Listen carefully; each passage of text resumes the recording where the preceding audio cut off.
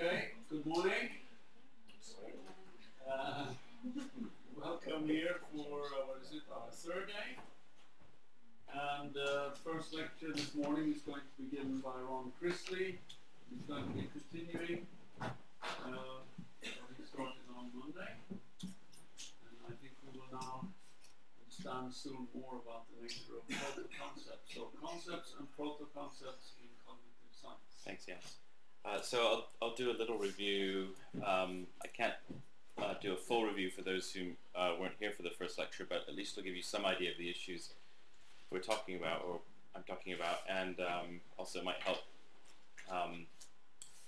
remind those of you who were here what was said. So I have 3 overview slides. I changed them a little bit, but didn't change any parts of the lecture that I've already covered. So I'm looking at the concept of concept.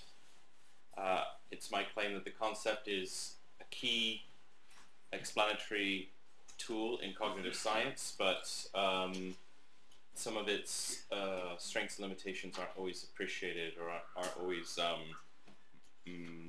explicitly discussed and taken into account in empirical cognitive scientific work.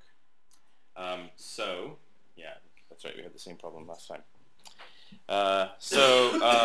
What I mean by concepts is they're constituents of mental content. I can't go into a detailed explanation now about what content is. It's just roughly a way of taking the world to be.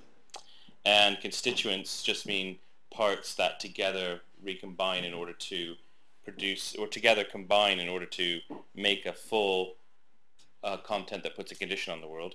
So concepts can be put together to put conditions on the world, but concepts are special kinds of constituents. They're articulable, they can be expressed in language. They are recombinable arbitrarily, not just recombinable. All constituents are recombinable, but they're arbitrarily recombinable. They meet what's called the generality constraint. They are rational. Well, all content is to some extent rational, but they're rational in the sense that a subject that deploys a concept is under a standing obligation to justify that deployment of the concept. They are deployable in that a subject can actually use concepts for their purposes of achieving their ends. They're not just content constituents that are foisted upon a subject. The subject can actually take responsibility, must take responsibility for using them. Hence this need for justification. And as a side claim that maybe distracted us a bit, but it is something that I think is important about the nature of concepts and the nature of content constituents that aren't concepts, is that if you I'll just make this claim. Because constituents that are concepts meet those 4 conditions, they are a special case, interestingly special case. They are the constituents that are going to not just put a condition on the world, and not just present the world as being a particular way, but presenting the world as being the world, as being a world independent of the subject, as being a more or less objective world. And I think until recently the status quo, the orthodox view was that if you're going to give an intentional explanation, certainly if you're going to give a content-based explanation of any psychological or cognitive phenomena, then you're going to have to use concepts. It's just, matter of fact, in a lot of the literature, you'll just see, maybe even in the reading I gave you from Lawrence and Margolis, you'll see them just say, look, concepts just are the minimal constituents of content. They just don't recognize the possibility that there might be constituents of content that aren't conceptual. So the assumption is that if you're going to give a cognitive science explanation, you are somewhere going to rely on concepts. Then what I did was point out that I mentioned, and I didn't get it into detail yet, but I mentioned that there are some reasons that you might question, reasons for questioning whether or not concepts can do all the work we need them to do. And I got to the first issue, the fineness of grain of experience, but I'm going to go through some other issues now, some phenomena that suggests that we need something other than concepts. Right, so I have changed these points a little bit, but I won't get to all of them. And then what I'm going to do is say that there's an alternative that we can use. If we employ a notion of non-conceptual content, then we can avoid those limitations, overcome those problems. And however, if we do so, then we incur, there are some new problems, new challenges, that different challenges. But I think these challenges can be responded to. So it's not just replacing one problematic notion with another problematic notion, replacing the concept with the proto-concept. I think there are challenges, but the newer challenges that face proto-concepts are ones that can be solved. Okay. And the challenges, I probably won't get to this part of, we can talk about this later if you like, but just briefly, the challenges include the problem of specifying proto-concepts. It's not a problem. It's easy to specify conceptual contents, not so easy to specify non-conceptual contents. For those of you who weren't here, there's a problem. I have to press this forward button about 10 times every time I want it to go forward, so that's why there's pauses sometimes. There's a question of the relation between conceptual and non-conceptual content. So if one is advocating non-conceptual content in cognitive science, does that mean we get rid of the conceptual? There are no concepts. There is no conceptual content. We just replace that notion with another notion. Or is it that there really are concepts in conceptual content, but there's also non-conceptual content? If so, then what's the relation between them? And if they're so different, if this is supposedly a different idea, how can these two things relate?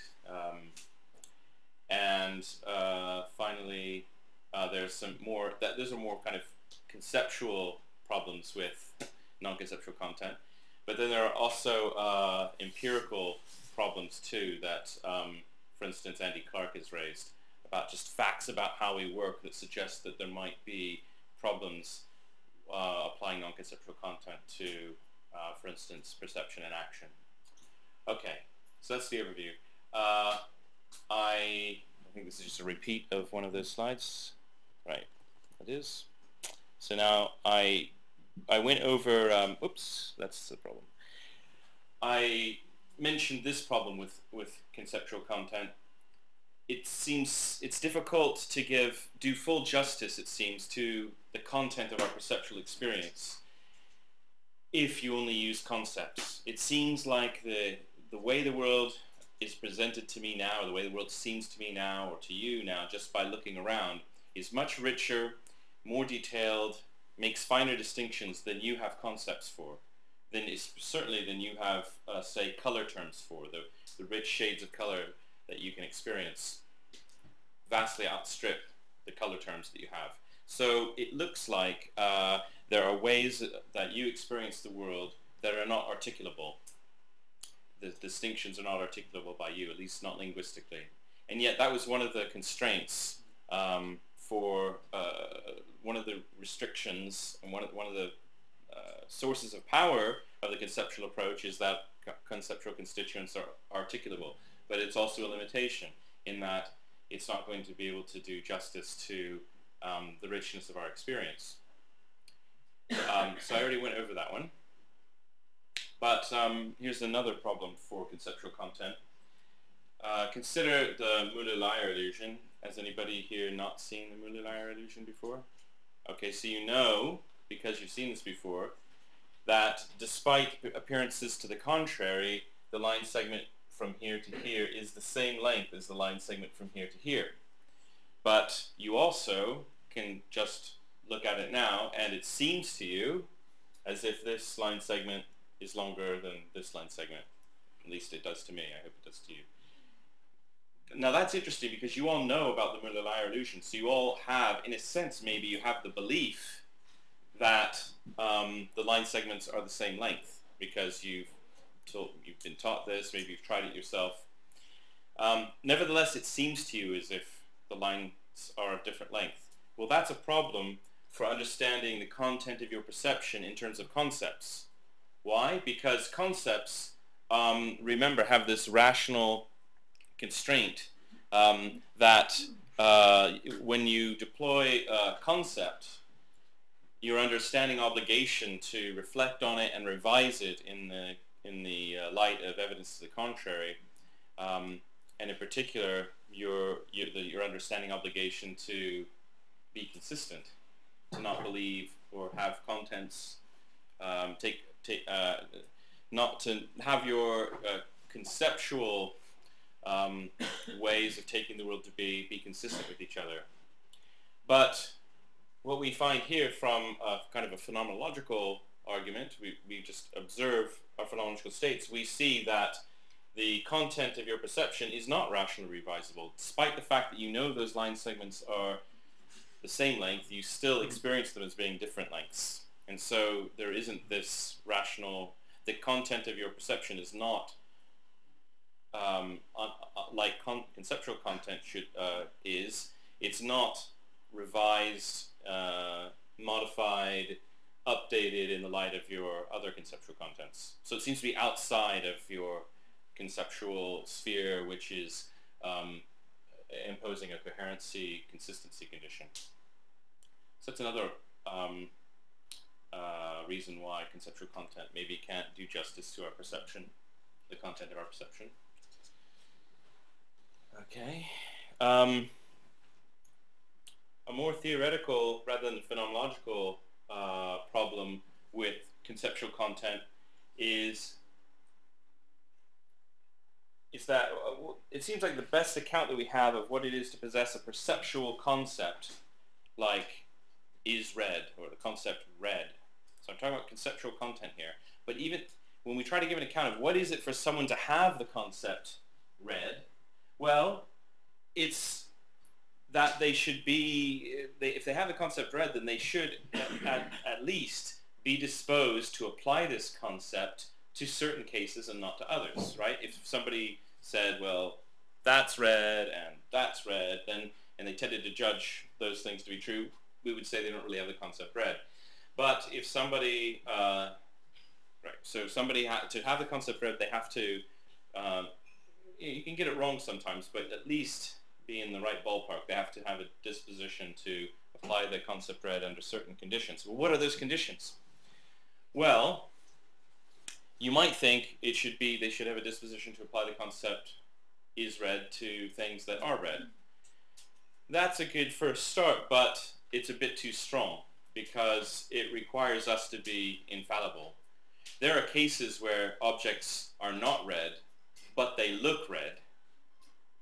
And in that case, it would not impugn your possession of the concept red if you were disposed to say that it's red. So suppose there's let's say a white book, but because of the light, pattern of light or whatever, we know that there are these perceptual conditions in which something that's white can actually look another color, could look red. We wouldn't say that you don't have the concept red just because you would have a disposition to say the book is red or judge that the book is red in that condition. So the conditions under which you should be disposed to apply the concept red aren't the cases where the book actually is red. It's when, what? Well, when the book seems to be red, when it looks red. Well, if you only have conceptual content available, that looks just circular, right? What is it for a subject to possess the conceptual content red? Well, it's for them to apply it under certain conditions. Well, under what conditions? Well, when things look red. If the way the world looks to you can only have conceptual character, then this is going to be a circular way of setting up the conditions for setting up conditions for you possessing the concept red. So there's this problem in trying to ground a theory of perception and come up with a specification of what's called the possession conditions for a perceptual concept, an observational concept like red. There are two camps. One camp says we need to ground this in something, and if it's going to be grounded, it looks like it can't be grounded in the conceptual because it's the conceptual that you're trying to give grounding for. So it needs to be grounded in something other than the conceptual, the non-conceptual. People tried grounding it in remember, non-conceptual content is non-conceptual content. It's important that it is also taking the world to be a particular way. In the past, people tried to ground the conceptual in the non-conceptual, but not content. They tried to ground it in sense data. Sense data are not content. They don't present the world to be any particular way. So those of you who've heard of sense data, I'm just letting you know how this relates to that. So a foundationalist could say we can ground it in something that's not contentful at all. So it's not conceptual, but it's not contentful either. That didn't work. That approach didn't work. Just take my word for it. Or we could try to ground it in something else. Well, something that's contentful, but we don't want to have circularity here, so it has to be non-conceptual and yet contentful. Another approach would be to have a circular account of what it is to possess a concept, and you just say, well, you just embrace the circularity here and say, well, I'm only going to allow myself to help myself to conceptual contents because I'm not aware of anything else. I don't have any notion of non-conceptual content available. So I'm just going to accept that I have a circular account of what it is for someone to possess a concept, say, red. I'm going to say that if they have the concept red, if they employ it when the world looks red to them. Some people think that that circular account could be informative. I don't. I think that's a problem. So the conceptual approach is not going to be of use here, I think. It's going to yield only circular accounts of, for instance, the possession of perceptual concepts.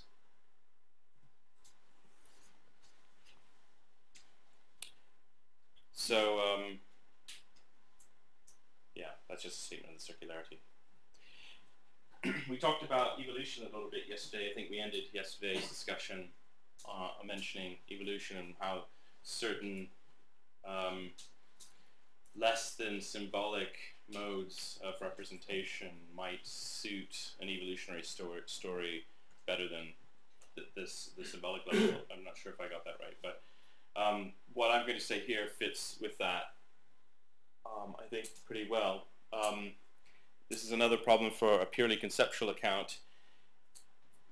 In general, if you want to give an evolutionary explanation of some trait, then you need to construct an ordered chain of traits in which, roughly, each preceding trait is a more primitive version of its successor. For instance, the eye. You can give an evolutionary explanation of the eye if you can find in the record early items that are earlier than the current item. So this is a temporal sequence going from the past, phylogenetic past, to the present. But in each case, it has to be that the earlier stage or item that you identify is a more primitive version of this. It can be seen as doing roughly the same thing as this, or say having the same function as this, but just either having a more primitive version of that function or realizing that function to a lesser degree. So it's those constructions that give evolutionary explanations of their power. Otherwise, you just have a catastrophic, sudden appearance of a trait. And that might occur sometimes, but as the trait becomes more and more sophisticated, a catastrophic explanation becomes less and less satisfactory. It becomes more like a coincidence. Yeah. But can we be sure that more complex and better adapted to the environment is the same thing? Did I say more complex? You said you can be sure that the predecessor is always more primitive. The opposite of that is that the successor is more complex. No, by primitive I just mean less able to fulfill that function, not as good at fulfilling the function. So your notion of primitive is actually less adapted to the environment. No, it might be. Yeah, it could be. I think in most cases we would say that this is better adapted to the environment than this one. But maybe there's a lot of simultaneous evolution going on here. So in its particular, not only environmental niche, but also with all the other things that were true about that organism at that time, the organism that was like this might have been just as well adapted to its environment as the organism that's like this. But nevertheless, we can see this as a more primitive version of this. Primitive does not mean simpler, or does it? Well, I just mean it in the sense that this is not as good an eye as this. If you believe that there's an intuitive sense in which this is sensitive to more frequencies. This can focus under a wider range of conditions. This can be sensitive to stimuli that are further away. This can be sensitive to stimuli under lower lighting conditions. I think there's a relatively uncontentious sense here in which there's an ordering here, and it isn't just a physiological ordering, it's an ordering of functional capability.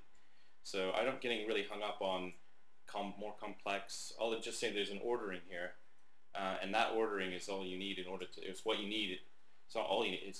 You need that at least in order to give an evolutionary explanation. It would seem to me that something that is simpler could sometimes be better adapted to the environment than something that is complex. That's fine. I don't. All I care about is whether or not you can. I think if you're going to give an evolutionary explanation, you have to have this sequence here, and it might not be a sequence of less adapted to more adapted.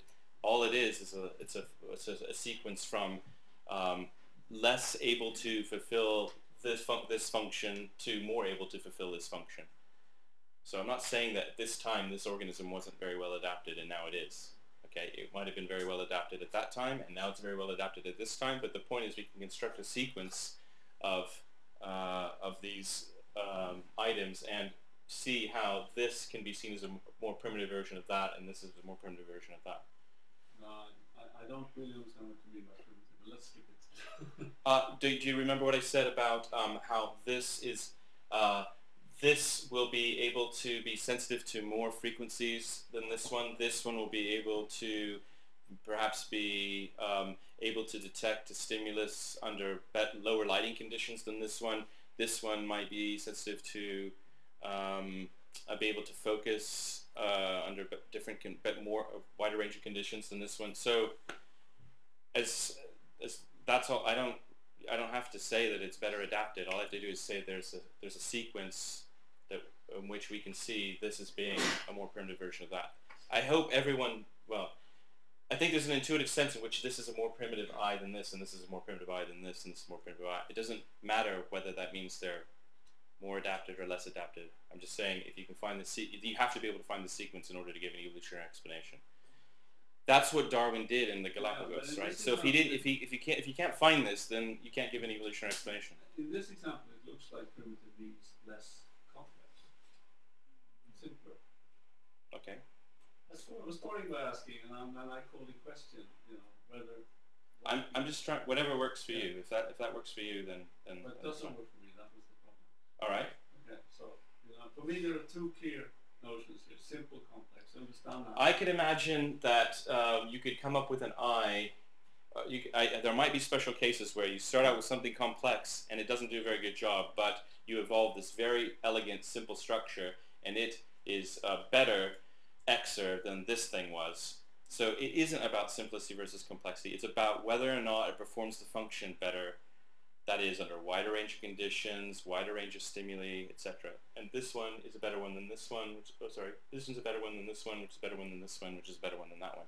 Doesn't mean that the organisms that at this stage in the phylogenetic chain were less adapted to their environment than these organisms. No, it doesn't imply that. It just means there's a sequence in the phylogenetic history in which each member of the sequence performs its function less well than the one after it. So better functionality does not necessarily mean better adapted to the environment. No, because it's not the only thing.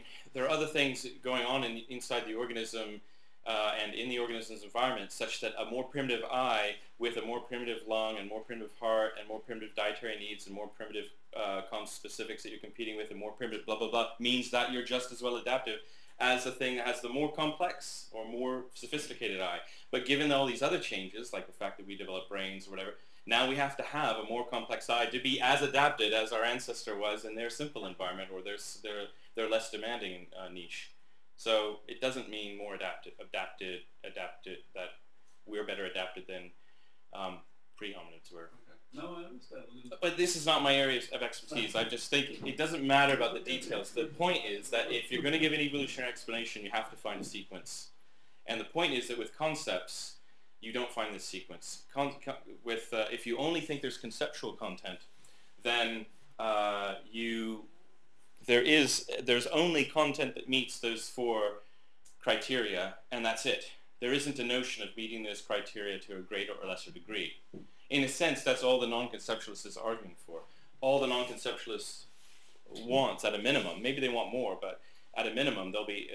You can say you're a non-conceptualist if you're just saying that there are contents that meet those constraints to a greater or lesser degree, because that's something that the true conceptualists cannot acknowledge. They have to say no. They're not kind of articulable more or less, or they're not arbitrarily recombinable more or less. They are arbitrarily recombinable. They are articulable.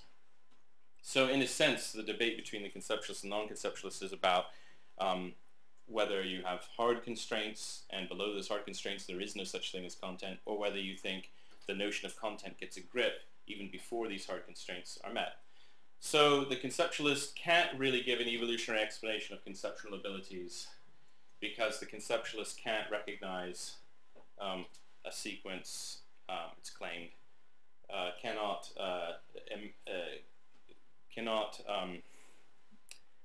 for them there is no notion of a more primitive concept exercise, or more primitive concept use. Yeah. If concepts are combinable, you could say compound concepts are more complex or developed than. Oh, sure. Okay. Yeah, you could explain, once you have some concepts in place, you could then explain maybe how a subject or a species developed more complex concepts and more elaborated concepts, but you still have to assume that primitive fragment, and you cannot give an evolutionary explanation for the primitive fragment. And that's why Fodor has this innateness problem. But anyway, and it's even worse than that, because people usually just think, well, it's implausible that we have these concepts that are innate, but what they often fail to recognize, it's also a problem in giving an evolutionary explanation of how you could come to have those innate concepts. There could be an evolutionary selection pressure for them when there's no construction there's no slightly more primitive concept of objects, slightly more primitive concept of whatever you think, microwave oven. So anyway, that's the problem. These are just the problems for the conceptual account, right? I'd like to hopefully get to the case of non-conceptual content. Right,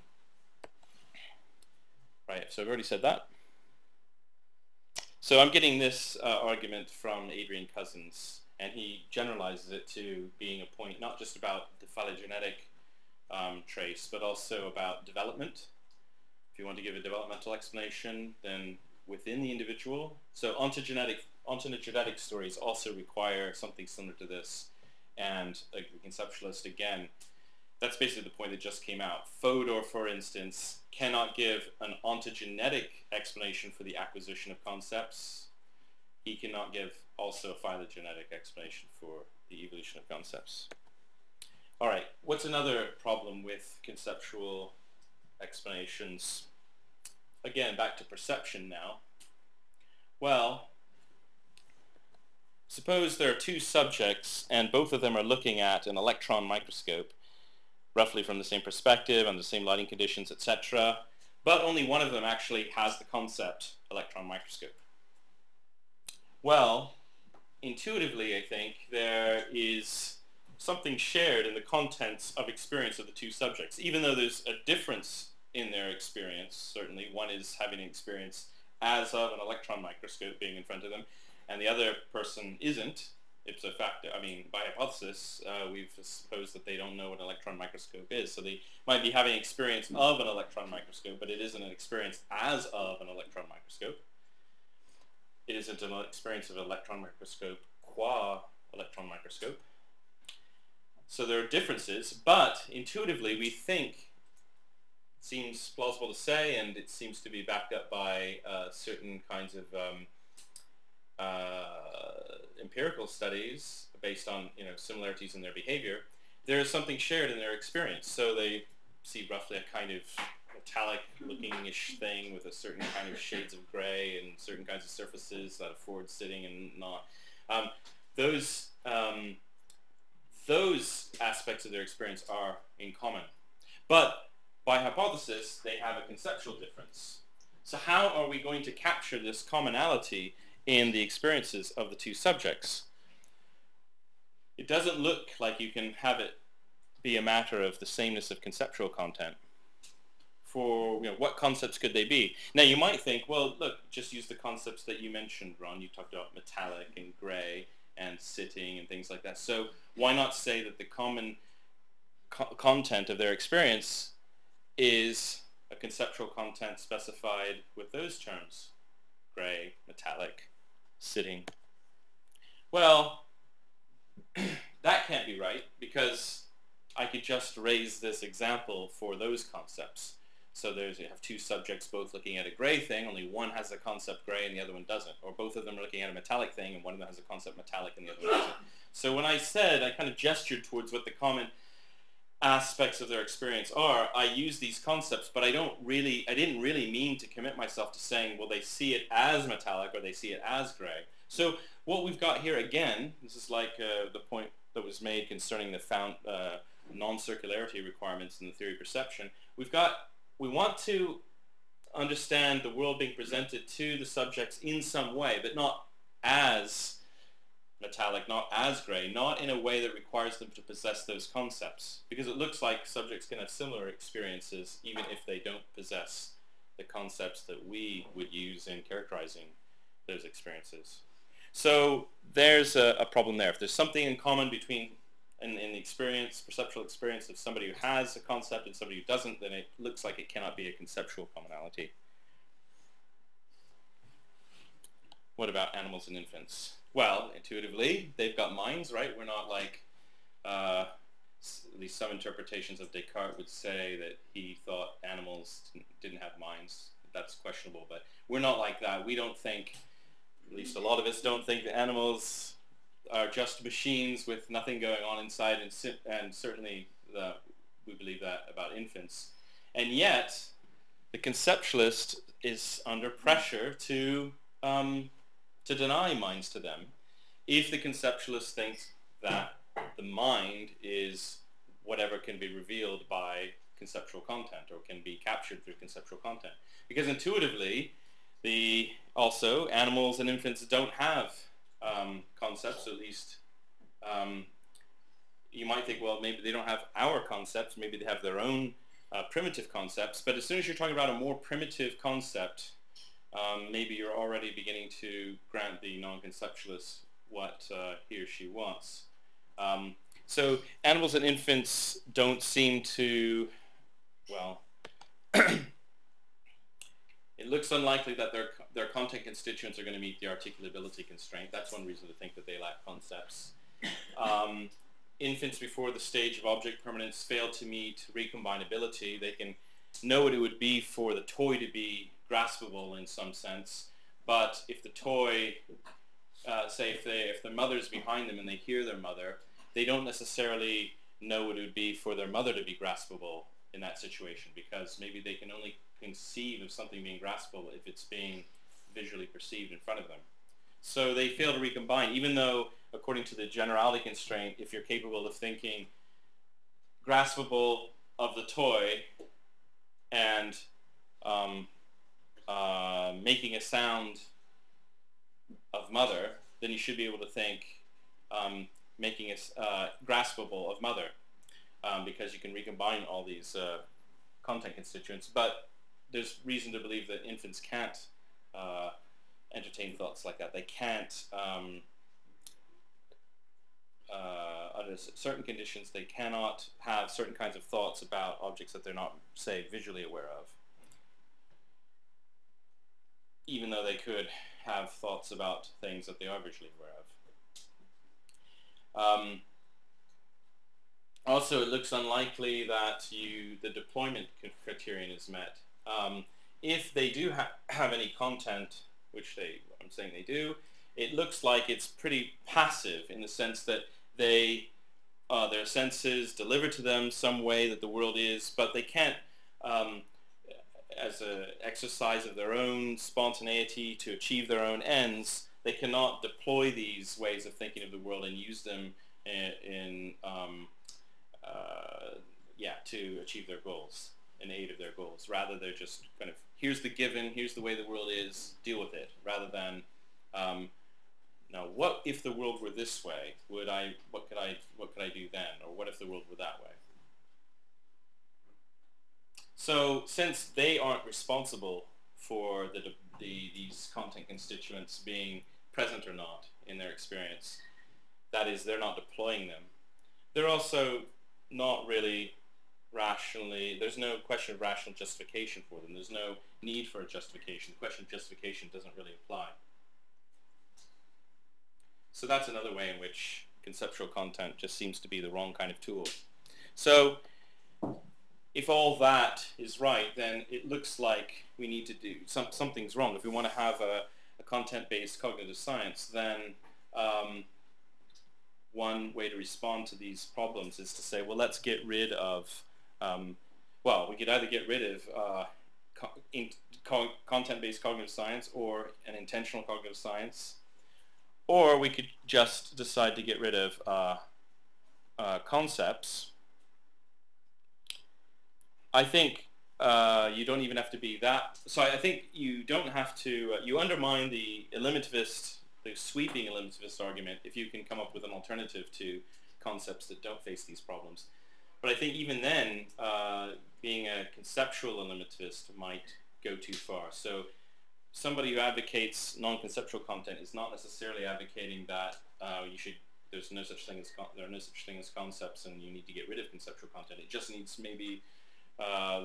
Maybe it's the case that conceptual content needs to be augmented with non-conceptual content, and both together can explain everything in the and overcome the limitations of conceptual content, and yet retain its strengths.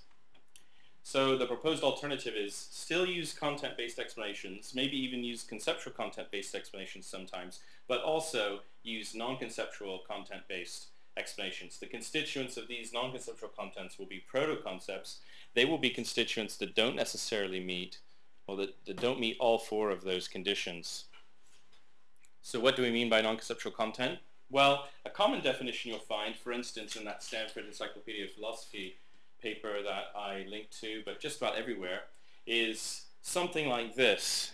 A content is non-conceptual if that content N is canonically specified in terms of some set of concepts, but that it's possible for a subject to be in that contentful state without possessing all of the concepts that are used to specify it. So roughly, a content is non-conceptual if the specification of it uses concepts that a subject need not have in order to be in that contentful state. And yeah, if it's puzzling, if that's a puzzling definition for you, don't. That's not your fault. I think it's a really bad definition. It's a confusing definition, and it's not just a matter of clarity. I think it just misunderstands the nature of the explanatory enterprise here. So I've got some criticisms of this definition. It assumes that there is this unique canonical specification of each content. I'm not really convinced that that's true for content in general. Maybe it's true for conceptual content, but these people are supposedly advocating non-conceptual content, and once you generalize the notion, maybe there isn't a notion of a unique canonical specification. I think it gets things backwards. It tries to tell you what non-conceptual content is in terms of what a canonical specification of it is. And I would say, no, what we need to do is get clear of what non-conceptual content is first, and then we'll know what counts as a canonical or not a canonical specification of it. That also requires you to drop this principle I talked about at the beginning of the first lecture, the possession principle. The possession principle, just to remind you, is this, I think it's just a constraint on what we mean by a constituent of content. The possession principle says that for you to be in states with a particular content, you have to possess each of the constituents of that content.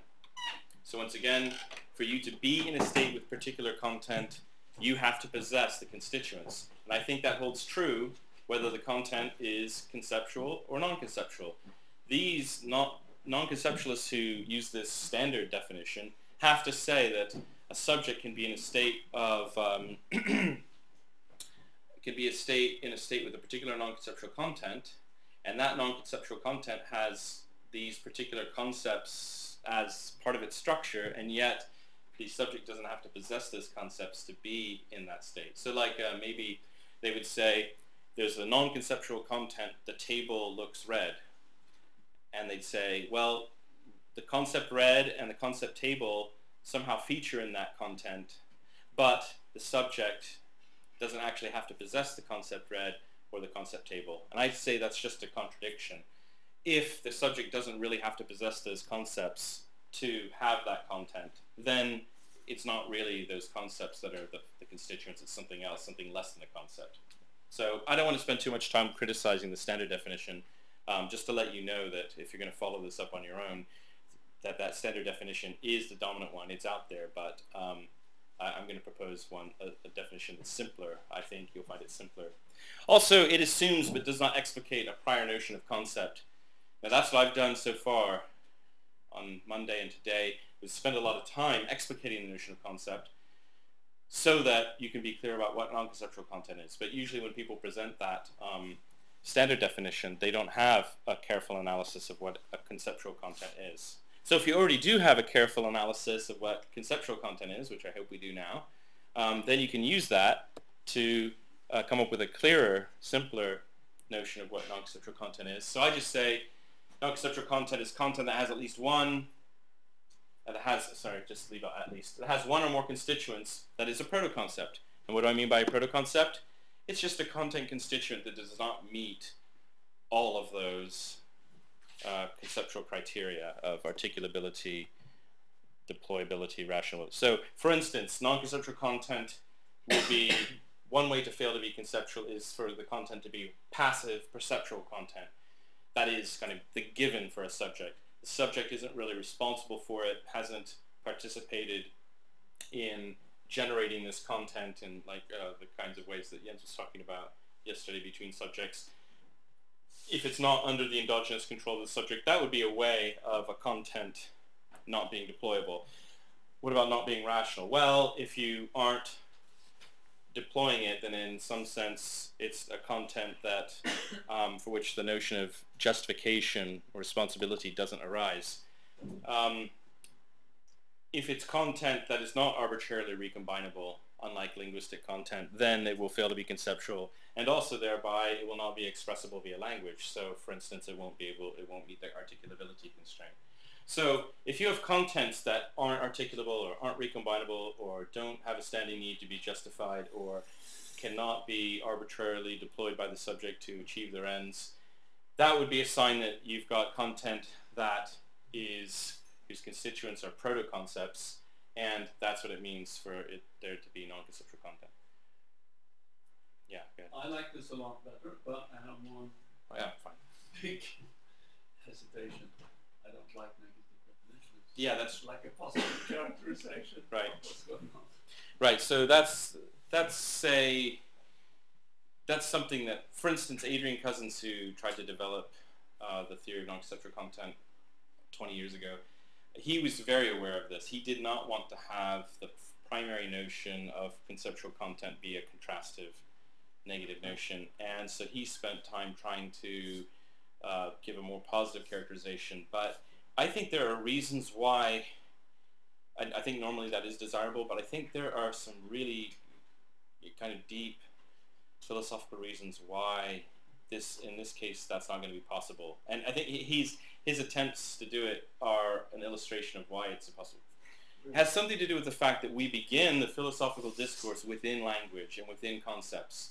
And so because of that, we have to, at least the way we do philosophy and do science and the way we normally think that we do it, we have to start there, and if there's anything that we want to talk about that isn't within that space of the linguistic and the conceptual, then we've got to somehow subtract it from. I think the phenomenologists were right in a sense that really there's something more primitive. I don't know, well, forget about the phenomenologists, but it's probably the case that this is the more fundamental case, and the conceptual linguistic case is derived from that in some way, constructed from that. But since we're using language and concepts, it's really hard to get at that stuff. I can gesture towards your experience and say that kind of content is what I mean. And sometimes people do that. For instance, in consciousness studies, people say, well, I'm not going to give you a definition of consciousness. I just mean, you should just introspect right now and see how things are to you right now, and that's what I mean.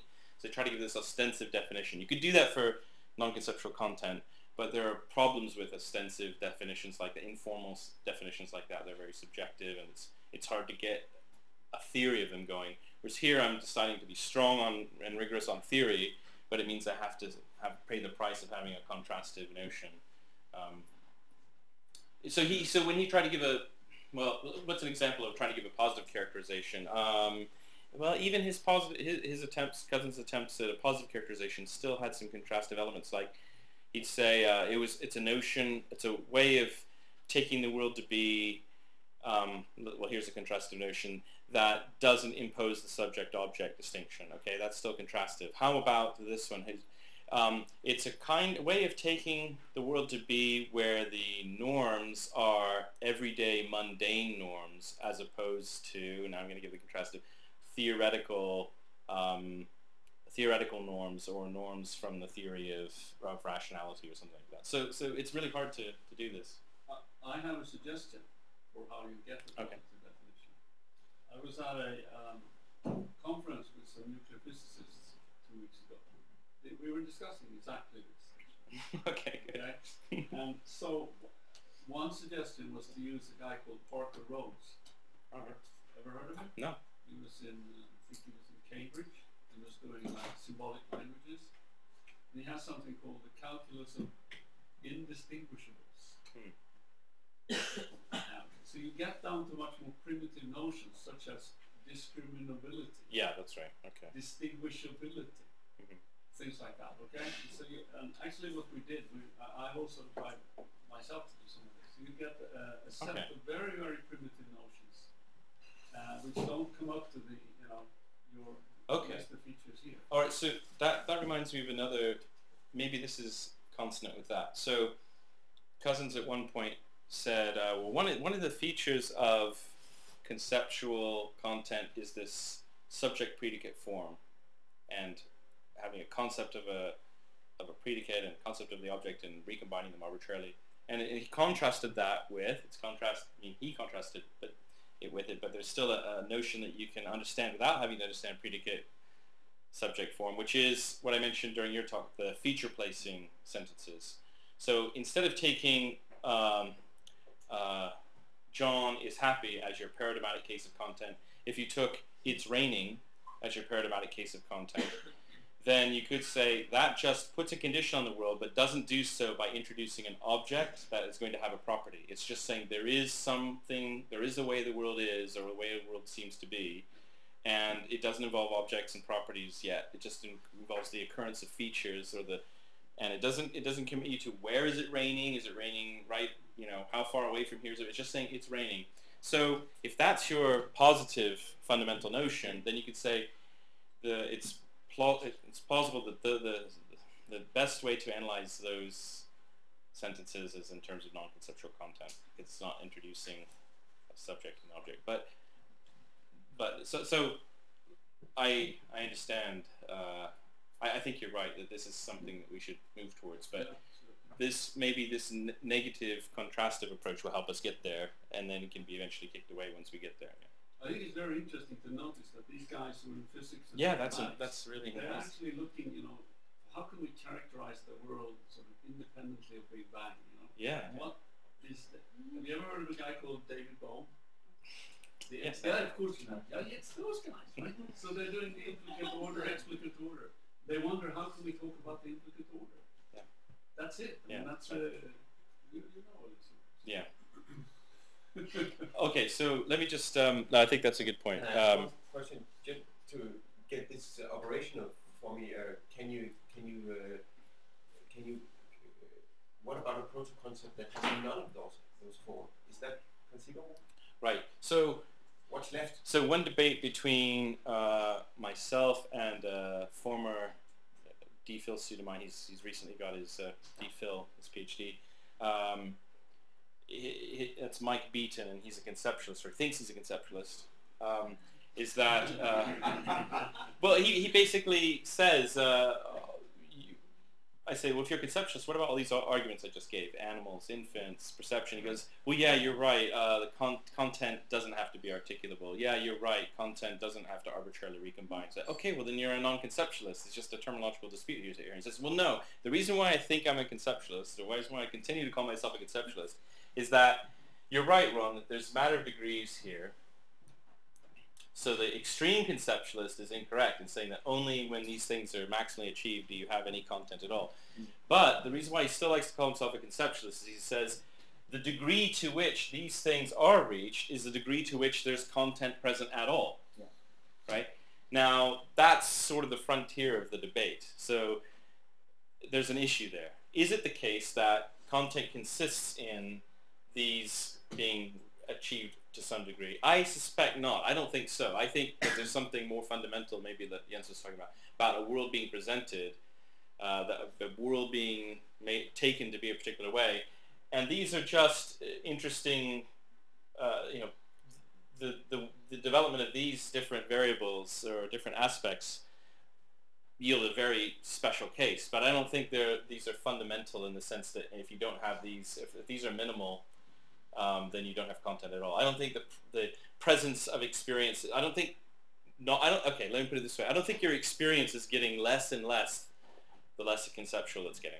I think it's just as much experience. I think animals and infants are experiencing the world, and it's not like they're experiencing the world less. They have a less conceptual experience of the world, perhaps, but I don't think somehow it's getting darker and darker within as you go back into, right? So anyway, I don't have an argument for that. So let's look at the criticism. So how much time do I have? Any time? Depends if you want any final Yeah. questions. Right. Well, I think that's the problem, is that we're discussing things that maybe I would have. I mean, some of these points I wouldn't have got to, but I haven't basically gone over how non-conceptual content can solve these problems. I'd like to do that before I take any more questions. I'll try to be quick. I know that doesn't help in some ways, but I think we've done enough groundwork now that I can move quickly on these slides. So what about the fineness of grain problems? Well, if you acknowledge the presence of non-conceptual content, then you can employ a notion of content that's not bounded by the concepts or color terms that a subject possesses, and that will allow you to do justice to the content of experiences like these, and that also will help explain why our experience seems to be at least partly ineffable, contra the articulability criterion. So you can just have the full experience rather than some conceptualized highlights of it.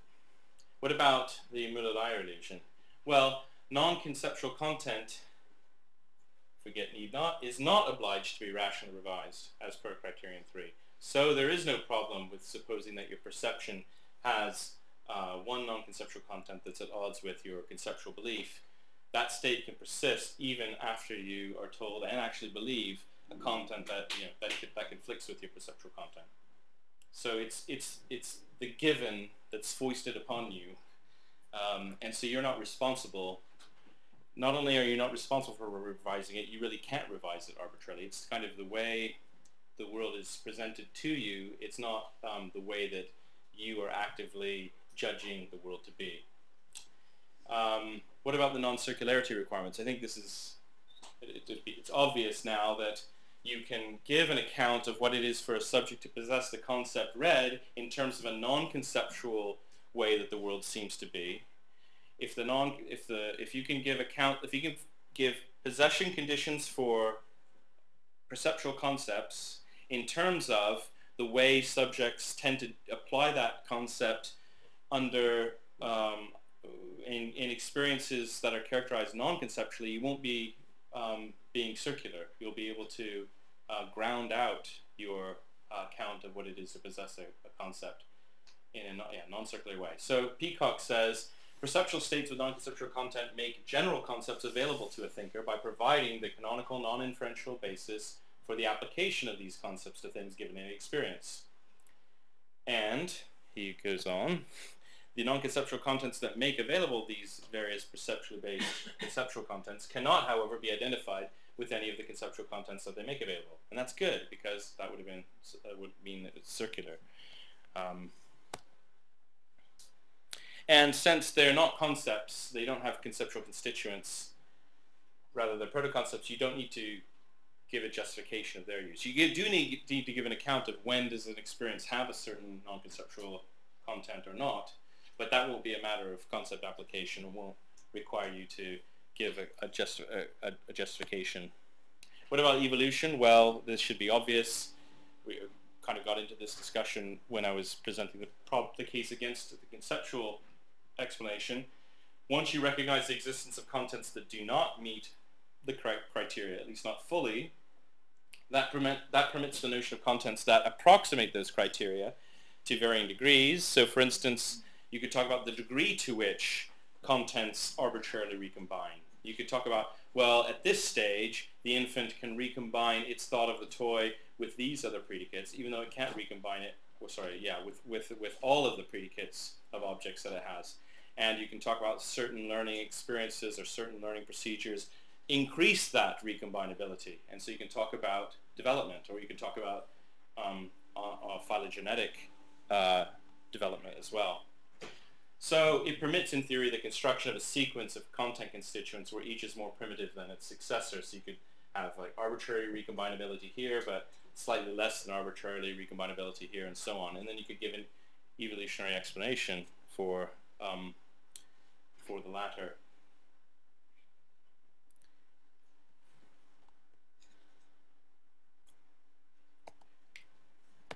And so for learning and development. And I already talked about avoiding nativism. And it also helps you explain how you can change from one conceptual way of looking at the world to another conceptual way of looking at the world. By hypothesis, well, the conceptualist cannot really explain how, at least in some cases, how you might change from one conceptual way of looking at the world to a different conceptual way of looking at the world.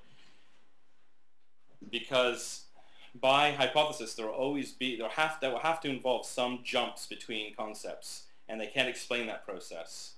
So the non-conceptualist might be able to, if you think of these different conceptualizations as islands above the surface of the water, the non-conceptualist might be able to trace the move from one island to the other below the kind of what we might call the conceptual surface, below the articulable conceptual surface, the sub-conceptual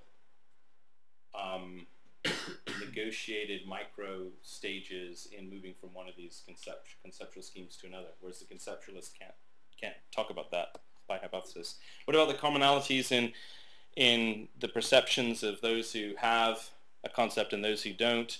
Well, clearly now we can say that they have the same non-conceptual content, and that doesn't commit us to saying that they have the same set of concepts. They might differ in their concepts and yet still have the same non-conceptual content. What about animals and infants? Well, now we can make sense of infant minds, animal minds, because we can, the infraverbal status of animals and infants will not pose a difficulty for contents that don't respect the articulability constraint. The inability of the infant to arbitrarily recombine its predicate is graspable, say, with all its objects, doesn't preclude it from being ascribed proto-concepts of the proto-concept of the toy. Non-conceptual content doesn't have to be actively deployable. Matter of fact, it typically isn't. It's typically kind of the perceptual given. So therefore, that fits well with the largely passive contents involved in animal and infant cognition. And we don't have to worry about this justification as well. So what are the challenges for using non-conceptual content? I won't be able to go into these. I've run out of time. But as I said, one big problem is the problem of specification. That is, conceptual content is really handy. Maybe the reason why it was focused on for so long is that it's really easy to specify it. I can specify the content of Jens's conceptual belief by just using some English. I could say Jens believes that today is Wednesday. And the content of that sentence captures perfectly, let us suppose, the content of Jens's belief. But if these contents, non-conceptual contents, are not articulable, then I can't come up with a sentence that has the very same content as the infant's way of thinking of the toy or belief about the toy. So I've got to have some other way of specifying them.